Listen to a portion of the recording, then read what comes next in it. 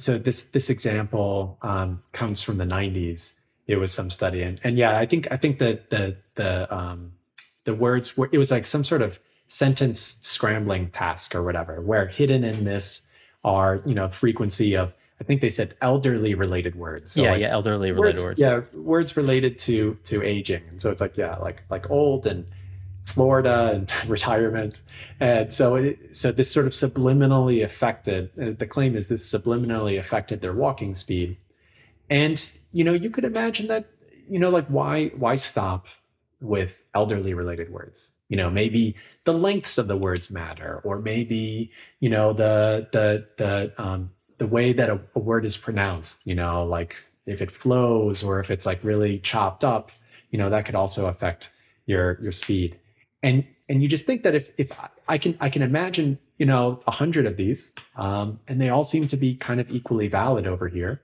And if it's the case that there are 100 that do, that are independent of each other and, affect your walking speed by 13%, then yeah, I mean, like that basically, like just like random variation among these different factors would routinely have people going, twice as fast or half as fast. So Yeah, you could actually imagine that if two people went for a walk via sort of accessing the wrong maledictions in the process of their conversation, that effectively they might even be able to injure themselves due to the unnecessary variability of walking speed. Like, yeah.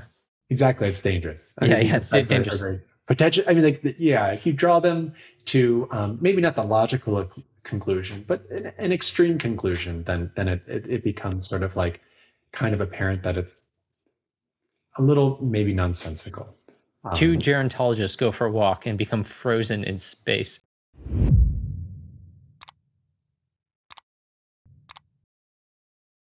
So, Chris, if we just say Andrew Gelman's name a whole bunch at the beginning, do you think more of the statisticians will be interested and listen for longer? Should we just try that? Andrew Gelman, Andrew Gelman, Andrew Gelman. Andrew Gelman, I guess we'll summon him. All right. Yes, if you look into a mirror on Halloween and say Andrew Gelman's name 3 times, he will be summoned to your location, and maybe blog about it later. Yeah. Cool, but yeah. So today we have a really fun episode. It's on the piranha problem, which I think has been discussed for a number of years in statistics. But what I really like about so Chris came up with this paper on the piranha problem, and it has a lot of the mathematical aspects of this sort of well-known scientific problem. And what I appreciated about it is that previously I only understood this from sort of a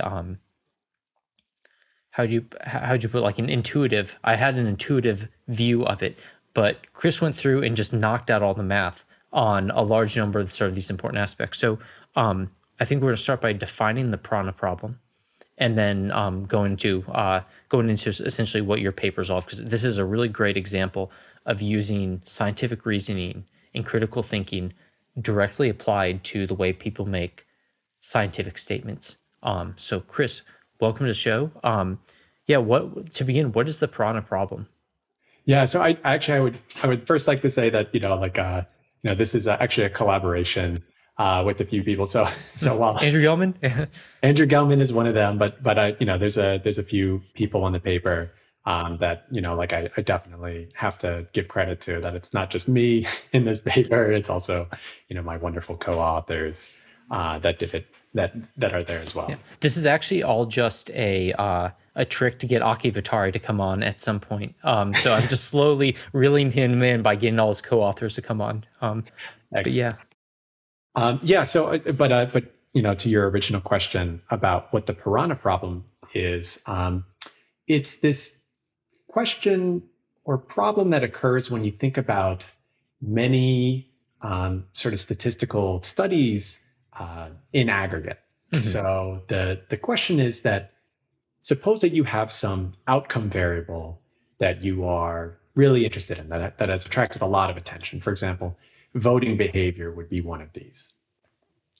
And then you want to ask, what affects voting behavior? What out there actually, if I measured it, I could also tell you a little bit about how someone might vote.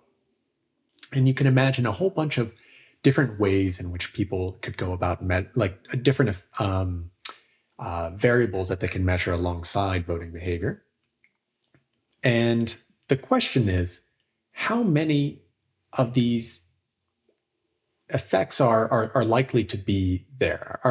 How is it possible for us to put a bound on how many such effects can actually exist? And the reason that we think about this in terms of piranhas is because you could imagine that each one of these, effects on the outcome variable of interest is like a piranha. And if we could show that it's not possible for there to be many such effects, this is almost as if the piranhas are eating each other, that you can't have too many piranhas in a single tank. There's just not enough room. They're going to cannibalize themselves and you'll only be left with a couple of piranhas. Cool. And so I guess, I first heard about this, probably about 4 or 5 years ago on Andrew Gelman's blog.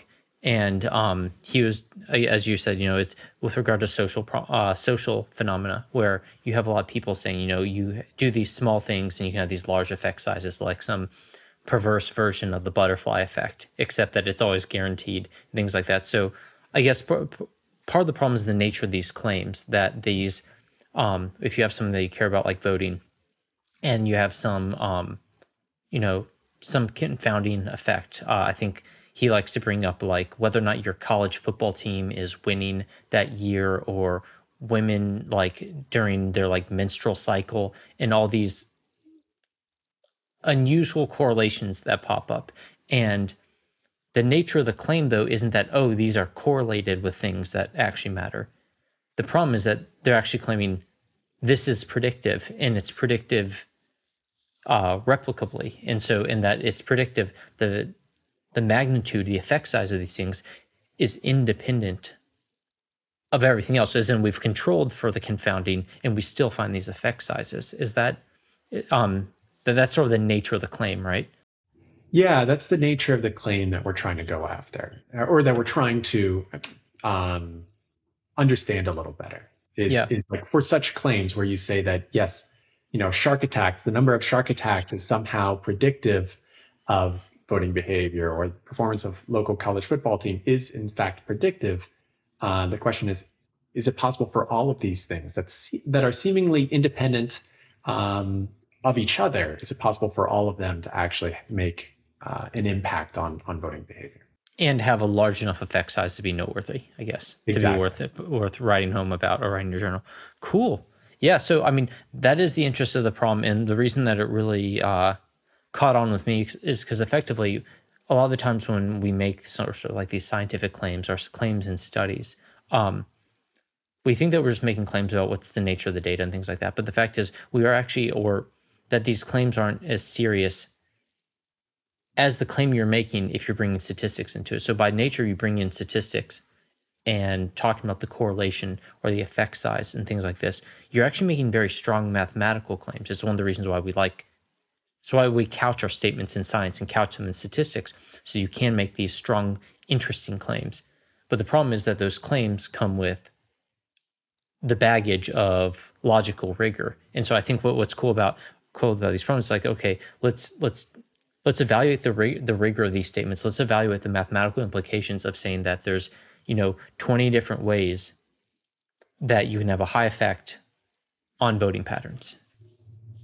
Exactly. Yeah, that's exactly the point, is that once you've stated something along the lines of we measured, and we, like in the literature, there is, say, 20, 50 effects out there, each which we've shown are correlated with the outcome variable, and the correlation coefficient looks like, 0.2 or 0.3. Now we can actually sit back and say, is this mathematically feasible? Or or what conditions actually allow this to be mathematically feasible? Yeah, I like that, the issue of what conditions, because effectively it's not just that they're saying that there are these things with these correlations, these effect sizes, and that there's 20, 30, 50 of them. It's also stating, and they're independent. And so it's saying effectively, and we controlled, therefore these things, the magnitude of this effect should be independent, Exactly. as opposed to simply correlated. Yeah, cool. Hey folks, we're a few minutes into the show. This is usually the part where the podcaster talks about their sponsor or something. I'm not going to do that. But I will ask two things. One, if you could leave a like or a dislike based on your preference, and also let me know what you think about this topic, and also what topics you like discussed on future episodes of the show. That's it. Enjoy the episode. No, this is really cool.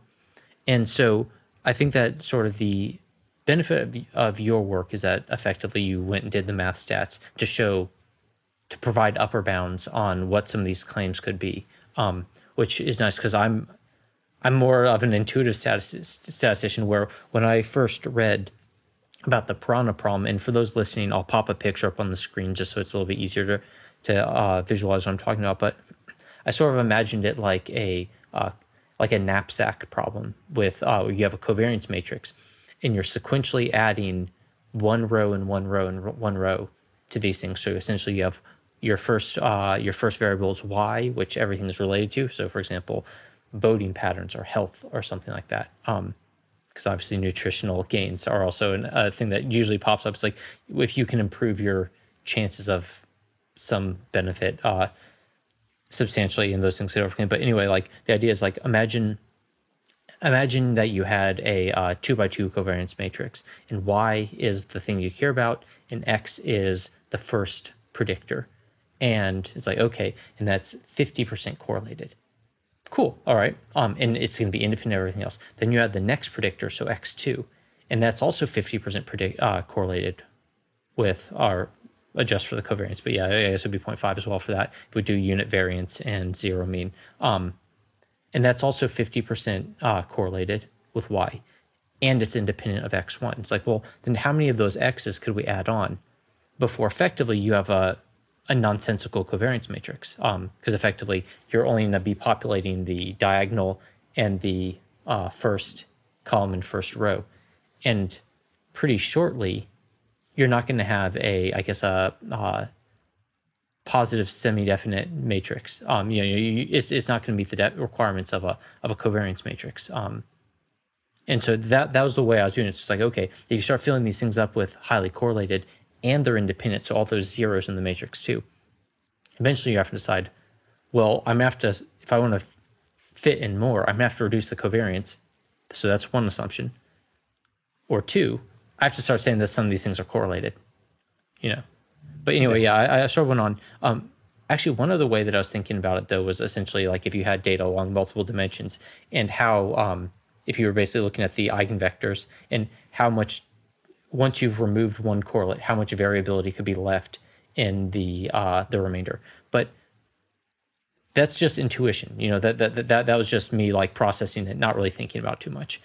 What you thought about it and you figured out some of these things, and you went through and you did I guess you did the correlational aspect, you did what they mean for regression models, you did for entropy. What was your strategy in sort of selecting these? Yeah, no, it's a very good question, and I will say that like you've just alluded to right here, there's no, I don't really think of it, and I think my co-authors don't really think of there being like a single Piranha theorem. Rather, we think about these as sort of like a family of such theorems that you can, prove about certain types of statistical effects. So when we decided to sit down and work out some of the math over here, I think that that maybe the easiest one to think about is this correlation type thing. Like just like you're only looking at pairwise correlations. Can we somehow make some sort of statement about that? And in fact, actually, the sort of intuition that you built over here of this looking at this covariance matrix and adding ones along the diagonal and in the first element, this is, I think, a perfectly valid way to actually prove a Piranha theorem. This is perfectly valid. The way that we did it for the correlation was a little different. It turns out that you can show one of these correlation Piranha theorems just through Cauchy-Schwarz. It's like just a really beautiful, sort of like an elegant application of Cauchy-Schwarz. And actually it turned out that, so after we sort of proved this sort of first one, did a little bit of searching in the literature and actually found out that this, was actually known before. So we found it on a Terence Tao's blog. Yeah, it was a little bit surprising to see that he was thinking about this. Yeah, no, that's like probably one of the best lesser known blogs that's out there. I'm not sure if it's like super popular among statisticians. Since I'm more in the data science area, but no, Terence Tao's blog. If we're thinking about the same one, or he keeps multiple blogs, that is a very good resource. I'll pop that up on there. Cool. Absolutely, yeah. And he actually called it so. So I guess apparently he found it in some source before. He actually called it van der Korpitz inequality. But I haven't yet been able to sort of track down the original over here. But yeah, I think that it's something that it's actually so whenever you prove something that seems very interesting, and at the same time it only took 3 lines, you should immediately be suspicious that other people have sort of thought of this, and in fact that is sort of the case over here. But I think that what we try to do is we try to reframe this, going from so Terence Tao had a particular reason for looking at these types of inequalities that occur in very deep areas of mathematics. Over here, we sort of saw maybe a more immediate application into how to think about sort of statistical effects in the social sciences, for example. Yeah, I really I guess a large part of it is the framing, because when I was even I was surprised that if I was able to intuit the basic relationship, that it would be sort of a fairly tractable proof, at least for some of these examples, like for the entropy one that we'll get into. Maybe less immediately available to some of us lesser mathematicians, but at the same time, I think that the framing of the problem is, at least that's what fascinates me the most, because effectively there's a language translation of this mathematics. There's a logical translation that very much affects how we make statements. And even for things like if you're in machine learning, the idea of how many additional features could you add that maintain their independence before essentially they're going to start cannibalizing each other, and also the nature of the cannibalization. How many times can you have how many positively correlated variables can you add before you need to start finding a negative correlation, and so essentially something to sort of reset the variability back. But yeah, maybe to go from here, how would you like to proceed? Should we just restart? I feel like I've been babbling enough that maybe we should just restart with the Peronin problem. The idea is okay. The idea is if you have a small pond or a fish tank, you can only put so many piranhas in before they start eating each other, before essentially you run out of space. And so effectively you're going to only have a small number of piranhas. And the piranha requires them essentially to be independent. They don't play together, I guess.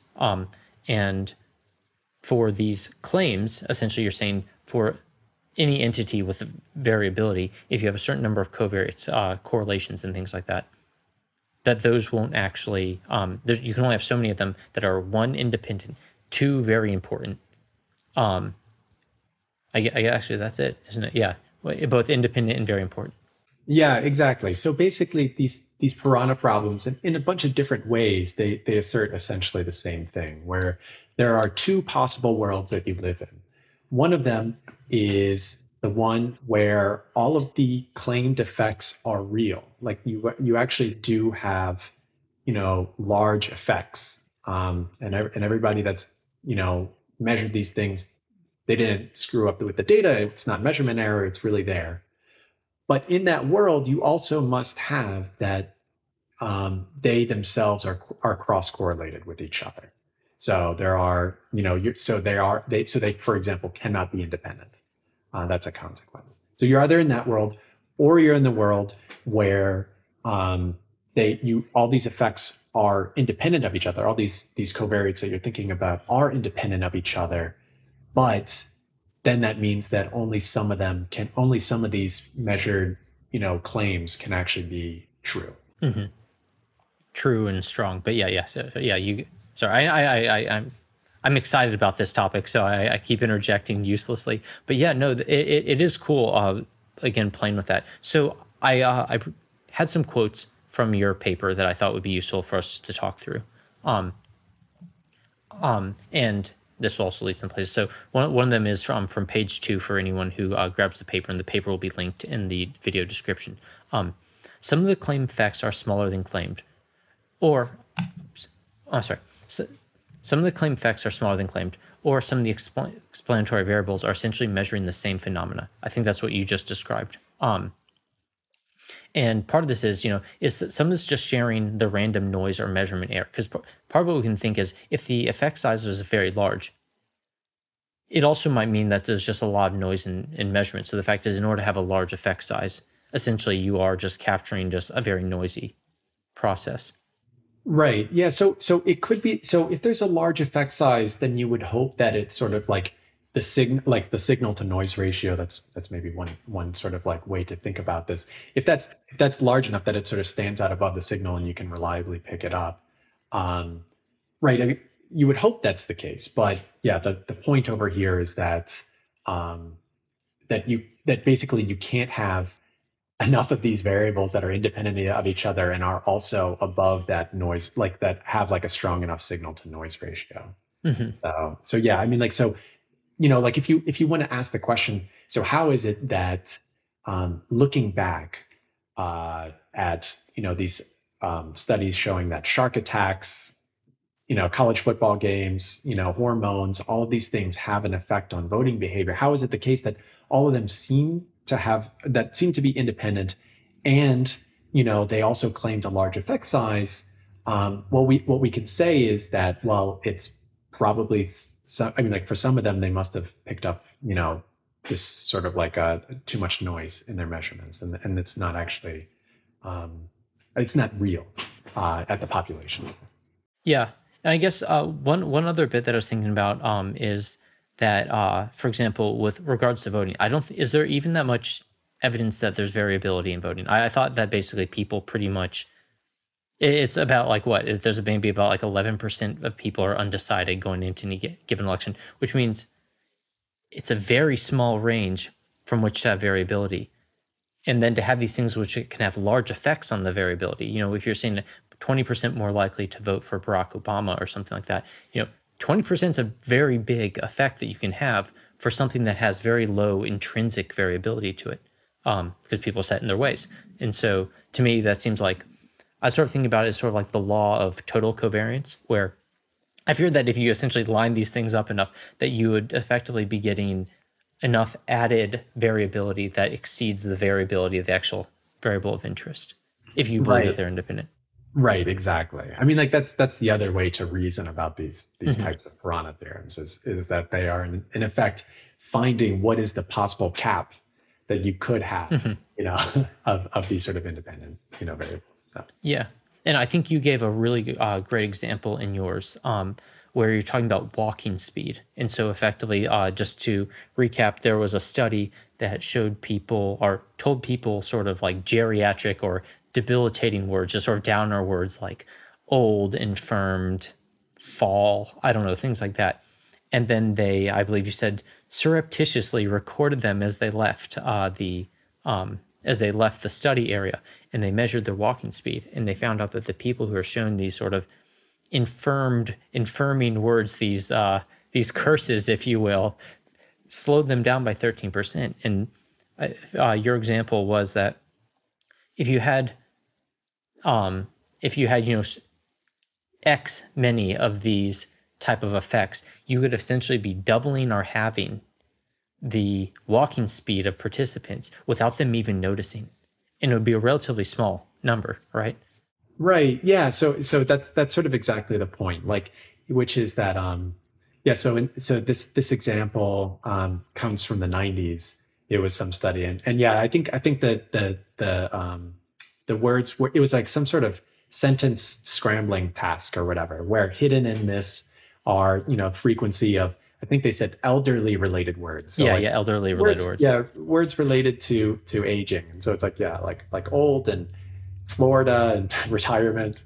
And so this sort of subliminally affected, the claim is this subliminally affected their walking speed.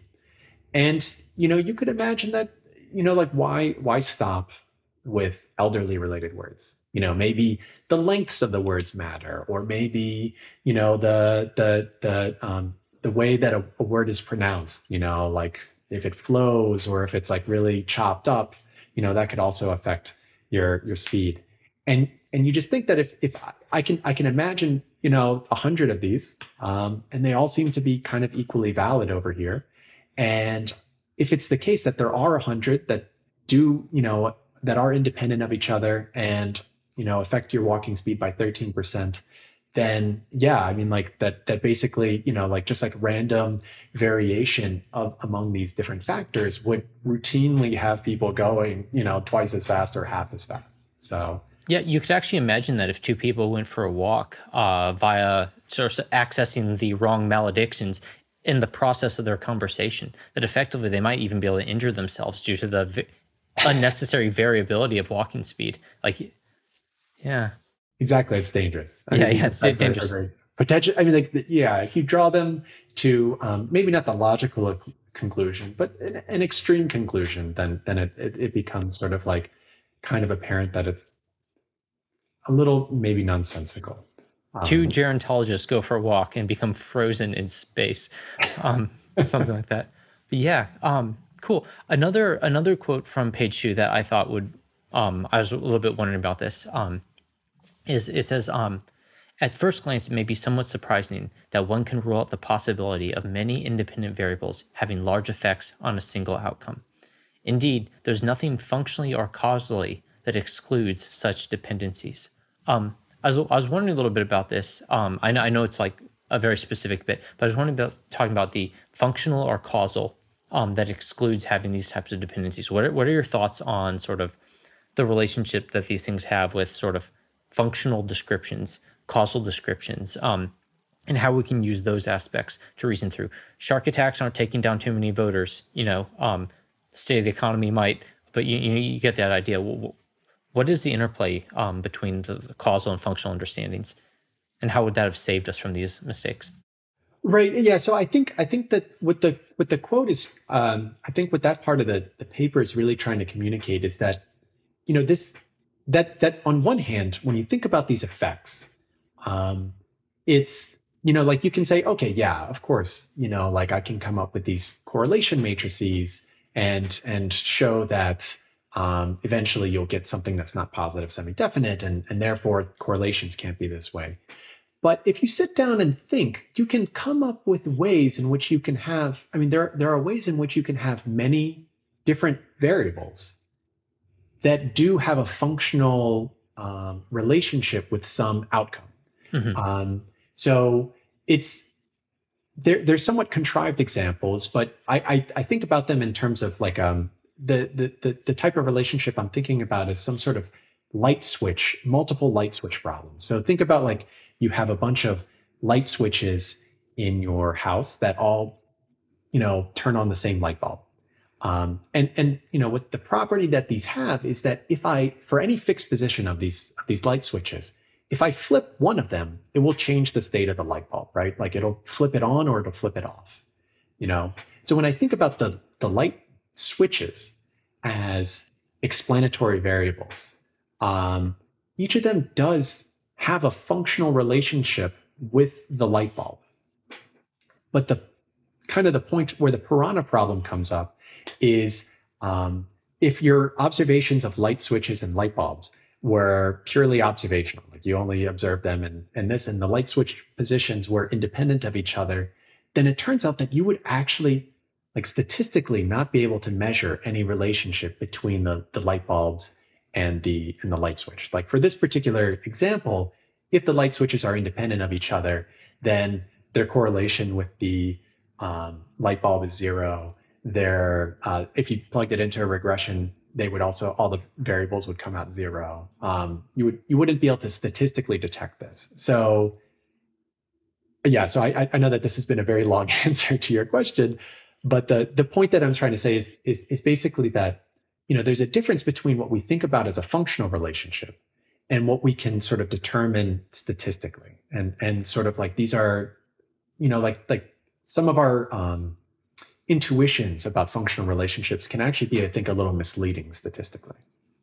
Yeah, definitely. Actually, this is one of the main points that I thought, it's like, oh, I really appreciate that someone thought this through. It's this sort of light switching example because just for those who haven't done their like math stats in a while, you can have variables. You can have uh, variables that are, independence and correlation are not, it's not uh, if and only if. So let's think of this.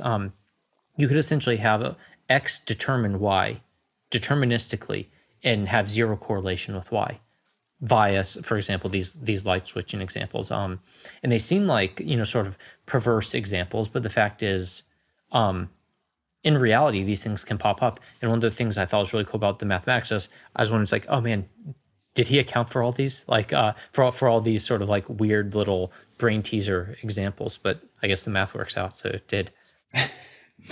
That's what happens, I guess. Yeah. That's the nice That's thing one of about a those. proof, right? Yeah.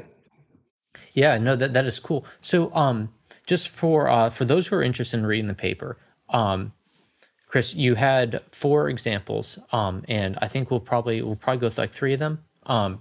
And so you proved this in three different ways or three different applications. One was for correlations, so the Piranha problem applied to correlations.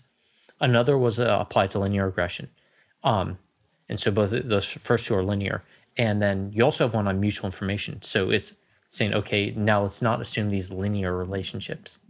And well, I don't think we need to go through the math. I am curious about the strategy because I think that gets at the intuition of these problems a bit better.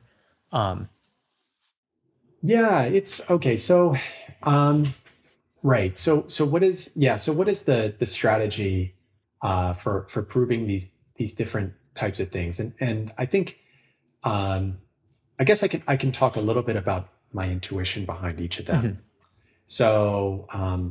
So for the correlation one, the intuition here. So like I said, we proved this using an application of Cauchy-Schwarz.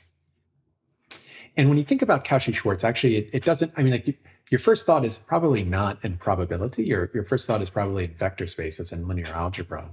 And it turns out that there's obviously a kind of a beautiful relationship between vector spaces and probability spaces.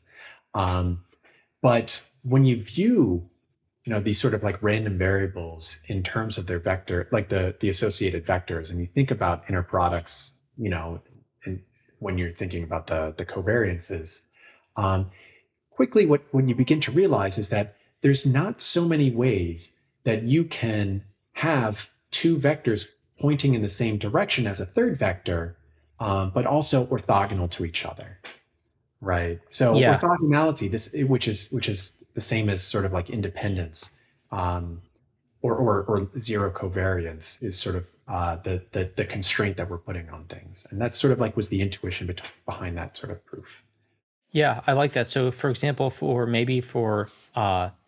very early career statisticians and data scientists, you might remember, for example, back when you learned about PCA, and effectively what you're trying to do is find the vectors that maximize variance. And so the idea here is that as you're drawing these things through, these actually have strong relationships. Well, they're pretty much determined via the covariance matrix. I don't think you can calculate one without calculating the other. But the idea is if you continually add more and more vectors, how many of these things can you actually add while still keeping them all orthogonal to each other? As you add more and more dimensions. At least that was the way that I was thinking about it. And eventually, what would be left of your outcome variable would be infinitesimal, because you couldn't add any more orthogonal ones that still maintain their orthogonality to the rest of the variables that you had already added.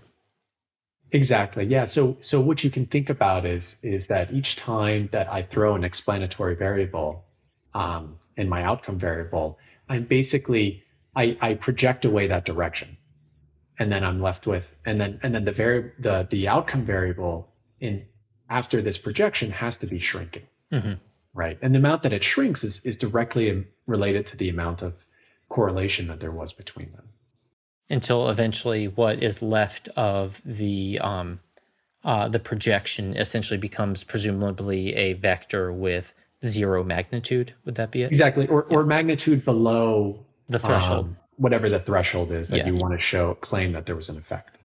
Yeah, and I guess that's one bit that a lot of your proofs are saying, assuming that all of these correlation coefficients are greater than a certain amount. So effectively, you're assuming a magnitude greater than or equal to a certain amount. Is that Yeah, all right? exactly. Exactly. Cool. Yeah. So, I mean, like, so I think that they're phrased generally in a way that, like you could, have them for arbitrary, sort of values. But Hmm. the easiest way to think about it, to conceptualize, is say, okay, imagine that they're all at least some threshold.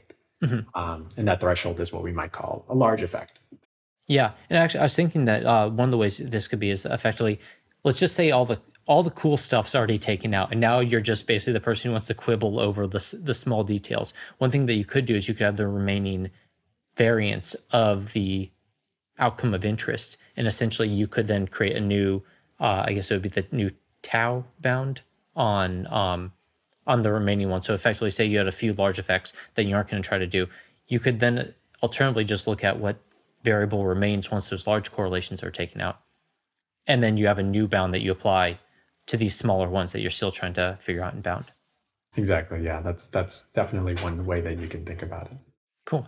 I feel like I've just sort of like butchered your really nice proof with just a lot of like heuristics and hand waving, but it is really cool. Now oh, actually one other question was, we talked about the correlation being the magnitudes of these correlations being greater than or equal to a certain amount. Positive correlation versus negative correlation. Is there any aspect in there that sort of confounds or makes this difficult? No, it turns out that that's not a problem, because what we can do is we can just, um, so for any variable that has a large negative correlation, you can just imagine taking the reverse of it, and Yeah. now it has a large positive correlation. And now we can flip all of the variables that were negatively correlated. We can flip them to be positively correlated with the outcome, Hmm. and give it a bound on that. And that's the same as giving a bound on sort of the magnitudes of the correlations. Cool. Yeah, no, I appreciate that. Now, so the next one, the linear regression example. What was your so first? Maybe we'll start with what statement do you make with linear regression in the Piranha problem? Right. So the theorem goes, so it's okay, so it's a little bit hairy. So let's just think about the first case is, imagine that you have your covariates are independent of each other. Okay. And also, in all of these Piranha theorems, you should also think about your um, random variables as being standardized. So they have, mean 0 and variance 1. Okay. So imagine that you have these, covariates that are all independent of each other, or at least, uncorrelated with each other. Then if you plug those into a regression, uh, a linear regression where you're regressing on your outcome variable y, and you looked at the resulting coefficients, then the sum of squares of those coefficients. So if I sum up those, usually we use in statistics, we use beta. So if you sum up those beta j's associated with each of the covariates, and you square each of those, that is bounded above by 1. So what that means is basically that the number of coefficients that can be larger than, for example, some value tau, is less than like 1 over tau squared. So the number of coefficients that can be larger than zero point 0.1, that's less than 100. Hmm. That's less than 100. Yeah. And so I guess one thing is that it's not obviously like an additive. It's not like a perfectly additive relationship. It reflects on essentially the square of a lot of these values. Exactly. Um, and so, okay, so if your variables aren't perfectly correlated, or aren't perfectly uncorrelated with each other, if they, for example, have um, some correlation with each other, then this bound gets blown up slightly larger. It depends on the minimum eigenvalue of this correlation Hmm. matrix. So it looks like, instead of like the sum of squares being bounded above by 1, it's bounded above by 1 divided by this minimum eigenvalue. Um, and that's the proof is kind of, actually, it's one of those things where it's actually, the proof is kind of like in the intuition. So the idea is that if I take my covariance matrix and I invert it, and I multiply it by my variables, this is a process called whitening. It's something that we do in data analysis all the time. We take variables and we whiten them, and what that whitening does is it makes them orthogonal to each other. Okay, so you took your original variables, which were maybe correlated with each other, and then we applied this, and now we get them uncorrelated. And now we can look at the regression coefficients on that, and that sort of like tells you sort of this relationship over here. Hey everyone, we're in the final stretch of our episode. And before you go, I'd really appreciate if you could give me feedback on 3 things. First, what was your favorite question of the episode? What did I do right? Secondly, what question did you wish that I asked but didn't? And third, what questions were brought up by this conversation that you'd like answered in the future? That's it. Enjoy the rest of the episode. Yeah, cool. That is good. And as you said, I like when you said the proof is in the intuition, because I'm pure intuition. So if it goes beyond intuition, that's all I got. But yeah, that is a cool one. Now, so those are 2 of the linear examples. And again, I think one of the reasons that those are good is those really speak to the problems about the social scientific reporting, just these general sort of spurious results, inferring the butterfly effect where there isn't one. Those 2, I think, really hit on that initial motivation. The mutual information one, I think, is just, that's just, it's icing on the cake. It's the cherry on top of the sundae a bit. What was the motivation behind that? Was it to essentially make it more applicable to some of these like predictive methods, or what were you thinking? Yeah, I mean, I think so. So, after we proved a couple of these Piranha theorems, I think we sort of like you start to see them everywhere, right? You start to see the Piranhas everywhere. And in this one, like I come from a machine learning background, and obviously, we don't, in machine learning, we don't assume that all relationships are linear.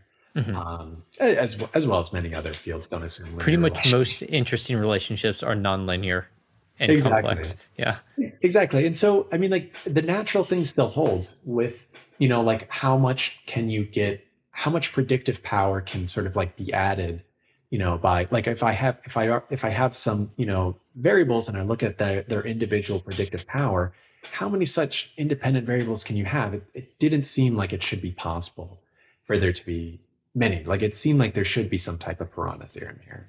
And this mutual information thing is kind of another way of getting at that.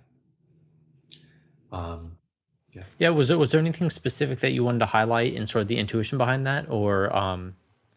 Yeah. So okay. So what we end up showing over here is that if you look at all the mutual, like if I look at every variable covariate xi, and I look at its impact on my outcome variable, then the sum of such mutual informations should be bounded above by some term that depends on the mutual information among the xi's, and plus this term that depends on the entropy of y.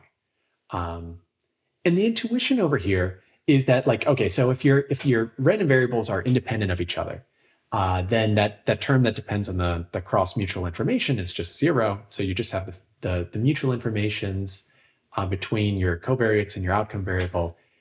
That sum is bounded above by the entropy of the outcome variable. And basically what you can think about is you can think that each of these independent covariates is trying to pack some information into y.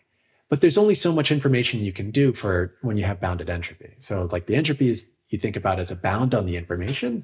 And over here, this is explicitly telling you, how many, large, aspects of y can I explain individually. Yeah, I like that a lot. And so I guess when it comes to this sort of packing, if you will, I think one of the things that comes back is, and correct me if I'm wrong, that a lot of these bounds definitionally, they're only here because essentially scientists or researchers are insisting on saying that these variables are all independent, that they essentially have no cross information, or that they, things like that. So, which is important because of course we do want to be extracting the independent effect from correlational effects. But again, a lot of these things, it reminds me of the big math tome that Lakatos wrote, where effectively he's all this. He basically talked about mathematics and how you build up assumptions and build up requirements in mathematical proofs by essentially taking something simple and then saying, well, I want to say more and I want to say more. So it's like, if you want to say something simple, you don't need very many assumptions. If you want to say more about it, you need to have this assumption laden area. And I think that effectively where science has moved, we started making these assumption laden claims, but we forgot what all the assumptions were. Saying these things like we've controlled for this and these things are independent. And I really like how you've just come back and saying, well, like, here are the logical mathematical implications of these claims. Just FYI in case anyone forgot. And if we reapply these, we can see that some of these claims do not essentially hold mathematical or scientific water. Yeah, that's exactly right. I think that's essentially that's one way to view this paper, is that what we're trying to do is basically just give some type of perspective, right, on kind of a field as a whole. Cool. Again, another quote, because I thought this was interesting and it would lead to an interesting question. But on page 8, for anyone who's reading, you have this quote that says, "We cannot directly apply these Piranha theorems to data." And could you explain that? Because the idea is, if you're thinking about, expected value and variance and things like that, we can plug and chug. We can play with these things a bit. You can add dimensions to a covariance matrix until it pops. I'll read it in full so that people who are just listening can read it. But the quote is, although we cannot directly apply these Piranha theorems to data, we see them as providing some relevance to social science reasoning. The motivation of this review article is to collect several interesting results regarding the distributions of correlations or coefficients, with the aim of fostering further work on mathematical and statistical models for environments with a multiplicity of effects. So, obviously the people who've been listening to the podcast, the reasoning around, or, the aspects of scientific reasoning around these statements is a very interesting. And this also brings up the issue of multiplicity, multiplicity, which we've been discussing. But when you made the statement, we cannot directly apply these Piranha theorems to data. I guess in some ways you could, but what were you sort of trying to highlight when you say that we can't be applying these theorems directly to data? Yeah, you're absolutely right. Like certainly, what you could do is you could scour the literature and you could look for for example, on voting behavior, every study that claimed to have measured some type of effect or correlation, look at what those numbers are and simply, try to run the Piranha machinery to tell you, like, okay, we can conclude that some of these must be false or at least dependent of each other. So that's, you could do that. I think one of the things that we're lacking though in this paper right now is the ability to sort of tell you any sort of actionable information over here. So we can't tell, we could tell you, yes, maybe there's something wrong, but we can't tell you what's wrong. And we can't tell you like exactly, which of these studies is most suspect or anything like that. So while this is like, I think a paper about, reasoning about, like a body of work, it doesn't really give much in terms of, practical applications. Like there's no crank that you can turn to fix this, for example. Yeah, I mean, it's like the idea you can't be taking this and applying it to the prosecution of a paper, or say, here's our evidence against some found thing. Exactly. Like we can't say, yes, this paper on shark attacks is the culprit. It's the reason why everything breaks. And if we just remove this from the literature, then everything is okay. Like you can't, we don't give any sort of mechanism for doing that. Right. It would be essentially, just to reiterate, that you are having to take these things in aggregate. So the idea is, like, for example, the walking paper, that you'd find multiple walking papers enough that, I think you have a quote where it's like, with 100 studies, your 13% effect size can make people twice as fast or twice as slow without them noticing. So it's reviewing these things in aggregate, dependent on the claim that people are making, which is that they have found an independent effect. Exactly. Um, or like conversely, if they don't make any sort of claim of whether or not it's independent of things in the literature, it does at the same point, I think, highlight that it could not be independent. Yeah. And I guess it brings into one question, because this is good a place to talk about it, is when essentially, let's just say someone comes into enters the literature and says, I've now found an effect size, like some correlation of like 0.25 or 0.3 or 0.4, something like that. Just big, just comes in like a big L SUV into a parking lot and just pushes other little cars out the way. Actually, that is the analogy. The question is, what cars are you going to push out of the way in order to accommodate an effect of this size? Because effectively, you're saying this is independent. If these other effects are taken up and they've been accepted, then you have to be saying that these other effects need to accommodate you, given that you're saying that they're independent. And so should the researcher come in and say, we are coming in, we found this effect size, it's statistically significant, our design is sufficient to have actually found independence, and now we're calling BS, unlike these other articles, or like these other articles in aggregate must be wrong. But no one obviously wants to say that, because obviously the rest of the research community would sharpen the knives at you. Yeah, I think that it's a really hard question. Like once you sort of like see the Piranha theorem, then you realize that we're faced with some type of dilemma, where on the one hand we could sit down and say, okay, no new effects unless you measure yourself against every established effect and show that you are sufficiently explaining something that's not already in the literature. But that seems so like draconian and difficult to implement, and just like expensive. And so it's like, but on the other hand, if you do nothing, then you're sort of left with this kind of Wild West thing where we say, sure, yeah, everything is a potential effect. Everything is awesome. Yeah. Exactly. And so I think it's and that's, I think, one way in which I think that we wish that we could do more in terms of adding sort of like machinery, some type of machinery. This is, I think, a really great question of like what can be done about this. Like what kinds of statistical practices could we encourage for everybody to do, so that it's not too onerous on any individual researcher to actually discover something new and truly independent. Cool. Yeah.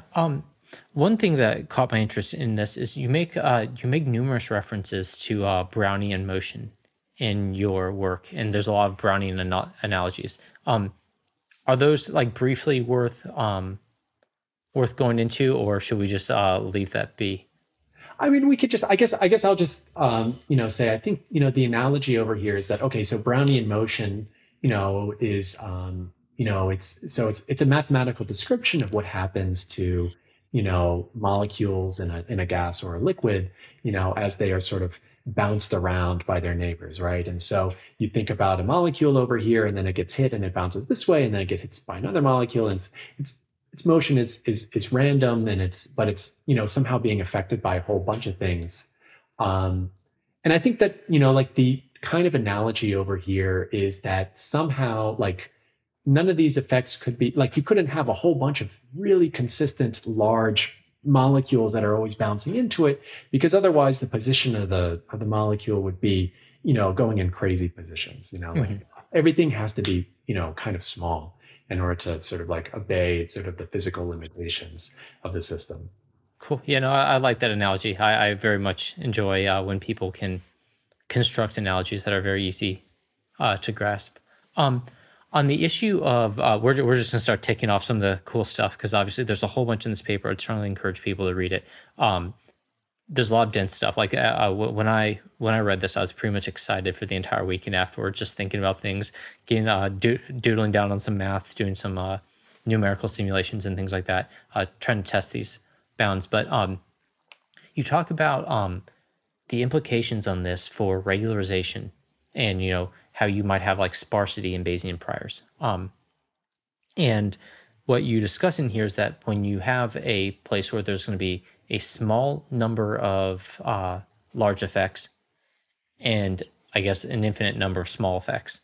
That creates priors where you'd effectively see a spike right at 0. So effectively the spike is where there's a high density of things with basically no effect. And then there's going to be, I guess, this very long tail populated by a small number of examples, and how you might apply that to Bayesian priors.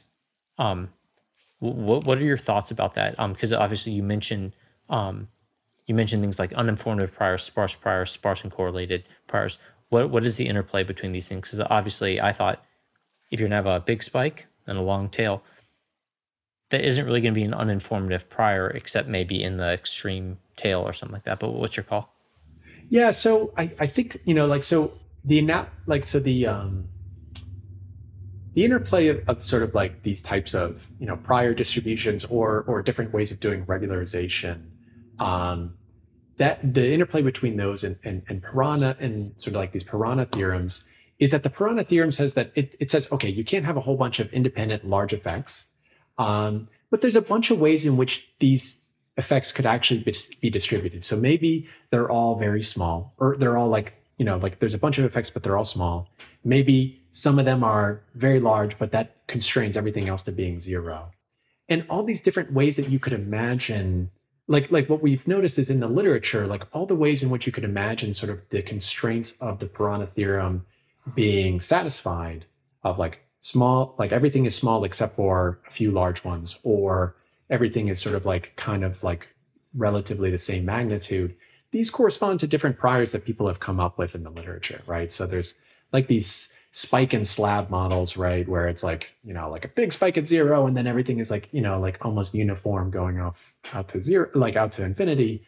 Or, like other, sort of like only weakly, informative priors or weakly sparse priors where they're basically normally distributed around 0 with some type of, variance that depends on, the errors in the model, the errors of the observed model. And, those priors actually correspond to like one of these worlds in which the Piranha theorems live in. Cool. If you don't mind me asking a bit, with these priors, are these types of priors actually, is it useful and easy? I'll leave out the useful bit because I think I have already decided on that. But is it easy to come up with essentially legitimate probability densities when creating these priors? Because a lot of the problems with in the machine learning field, when we have these uninformative priors, they actually aren't they aren't proper priors, they're not actual distributions. They're effectively regularizers poking at your posterior. And so to me it seems like when you're talking about are these legitimate priors, or are these mainly being used as regularizers, and we simply want to fashion them in a Bayesian framework? It's a great question. You'd probably have to ask someone with a little bit more Bayesian knowledge than myself about the particular way about prior specification. Wait, you're saying that prior specification isn't just like super easy? Just there's like one rule that you follow, and it's all downhill from there? No, it turns out that there's a lot of people that have spent a lot of time. There's one or more rules on. Yeah, cool. Yeah, that is. Yeah, that is helpful, and I guess I won't pester you on that too much, but it is. You could definitely see how people would be able to. One of the nice things about this construction that you've made is it has given people a way to reason as they construct these things, and so you could imagine them definitely saying, "Okay, we're going to take a world where we'll entirely represent this as a probabilistic distribution," especially because the prior is essentially coming down from on high of your mathematical statistical knowledge. And I could also imagine people just saying like, I can regularize this inspired by these methods. That is. Yeah, and I think the other sort of benefit, sort of like, okay, so maybe this is one way in which sort of Piranha theorems can inform our ideas behind Bayesian methodology. But sort of like on the flip side, we could also imagine looking at sort of specific prior models that people have come up with and asking what are the sort of resulting things that you would see in these piranha sort of type theorems, and what sort of like effects would you expect to see in data, given that your prior effects were generated by such models. So I think that there's a lot of potential interplay here, between piranha theorems and sort of like statistical methodology, in particular Bayesian methodology. Yeah, that's interesting. Actually, the elicitation in the other direction wasn't something I was thinking about. So I think I'm glad you brought that up. Um, one other question, I guess, because I obviously we got to go soon, but there's the butterfly effect in complex systems. And I thought it'd be fun to talk about how these differ from the claims of these sort of like sociological, and social scientific studies. So essentially, it's the butterfly effect says, a butterfly can have a big effect. The problem with the scientific claims is that they say these things will, because like we've published it and we've checked for the independence. So these are different in the nature of the claims, but they both have the same sort of tabloid value to them. What are your thoughts on this as far as essentially the implications? Yeah, no, that's a great question, right? And it sort of like exactly gets to what you said, which is that like, when on the butterfly effect, like with these sort of chaotic systems, that there is a potential for a small change to create a big, destabilizing event that changes the whole dynamics of the system. That's, like a possibility, that arises in this chaos theory. But on the other hand, like you might say, like one conclusion that you might say is like, okay, you only need a small perturbation to change the system. So, let's just find how we have to tip the scales in order to change the system. Let's find the butterflies. And so like the point, and so that type of reasoning inspired by the butterflies may explain why, in the social sciences, we have seen a large pursuit, like we've seen a large pursuit of different types of, things that seem like totally, like the relationship doesn't really seem clear. Shark attacks and voting behavior, college football teams and voting behavior, like we don't see it. Like it shouldn't be clear, but the butterfly effect, taken at face value and with not really a large regard for the nuances of it, suggests that, oh, well, butterflies are just waiting to be found. You just find these little things, and you can tip the scales. And maybe you can, and then, the belief is like, maybe we can actually tip those scales reliably. Mm-hmm. And so I guess the Piranha theorem is sort of like coming in and it's saying, well, no, you can't do that. Not with a bunch of things that are seemingly irrelevant. You can't reliably tip the scale, Yeah, so it's like the idea is like, sure, maybe there are butterflies that can cause hurricanes on the other side of the world, but the fact is, if such butterflies exist, there can only be a few of them. Like you can't have the world populated with these hurricane-causing butterflies, because otherwise our world would be covered in hurricanes. Exactly. Like I can't just go and say, okay, this rainforest is where if the butterfly flaps its wings, that'll create it. And so I'm just going to like, I really, want to study hurricanes, or I'm really, we need data.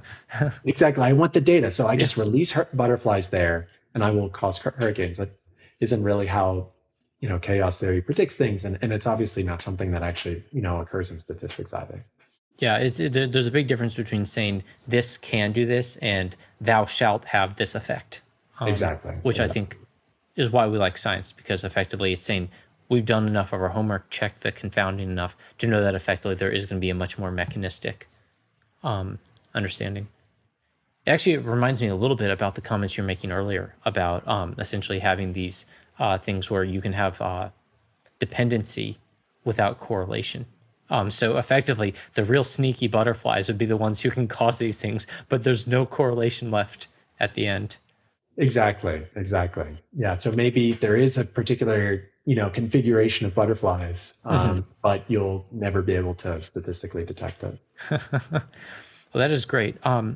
Once again, I honestly thanks so much for you and your co-authors for going through this paper, because, it's a very interesting topic.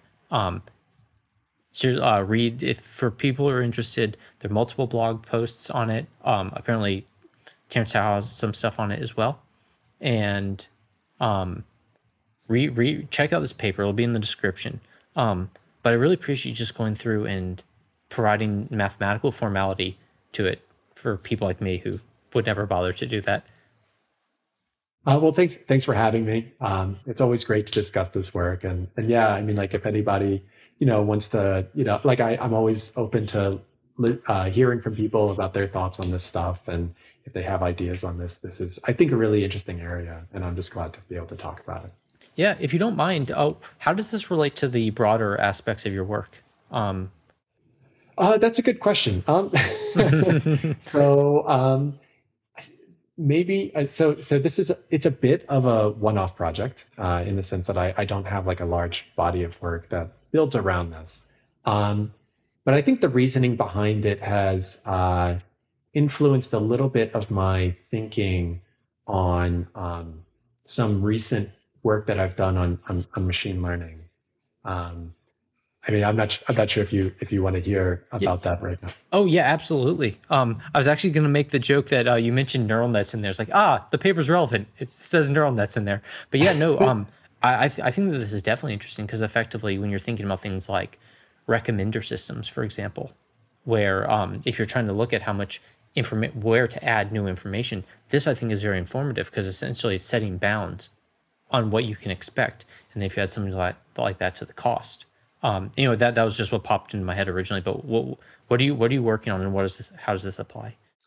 Right. So there's a really hot area in machine learning right now called contrastive learning. That's related to this idea of self-supervised learning, and it's a really cool idea where basically you want to learn representations from unlabeled data using neural networks.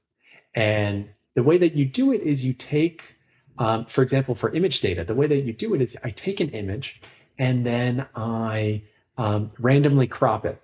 And then I take another image and I randomly crop it. And I ask the question, I ask a neural net to be able to distinguish between whether or not these two random croppings came from the same image. And essentially, in the process of doing this, you learn a representation. And so I wanted to analyze this sort of theoretically with some great co-authors, and basically something came out that was very Piranha-like, which is that like when are these representations useful? Well, it turns out that that we can prove that they're useful when it's the case that these random transformations of the images still preserve some sort of information about this downstream task. And as it turns out, there's only so like if they preserve information about, like if they are somehow informative about each other, like if they're informative about each other, like doing these random croppings, then they must be informative of the downstream task. So it's a bit Piranha-like that there's only like so many ways in which you can sort of like pack this information before the way in which they explain each other is also explaining sort of like the label of the image, for example. That is very cool. I can definitely see where you're going there. Yeah, a little bit what I was thinking about is just like the idea is like, well, depending on how you crop, there's only so many big crops that you can have before there's nothing left. But I think yours is a bit more sophisticated than that. But yeah, that is cool. Oh, was there anything else that you want to talk about as far as what your research is, or any other general epiphanies? I mean, you've written a smart paper. I'm just generally curious about ideas, epiphanies, anything like that. I mean, like I think that these are at least two interesting ideas that I've thought about recently.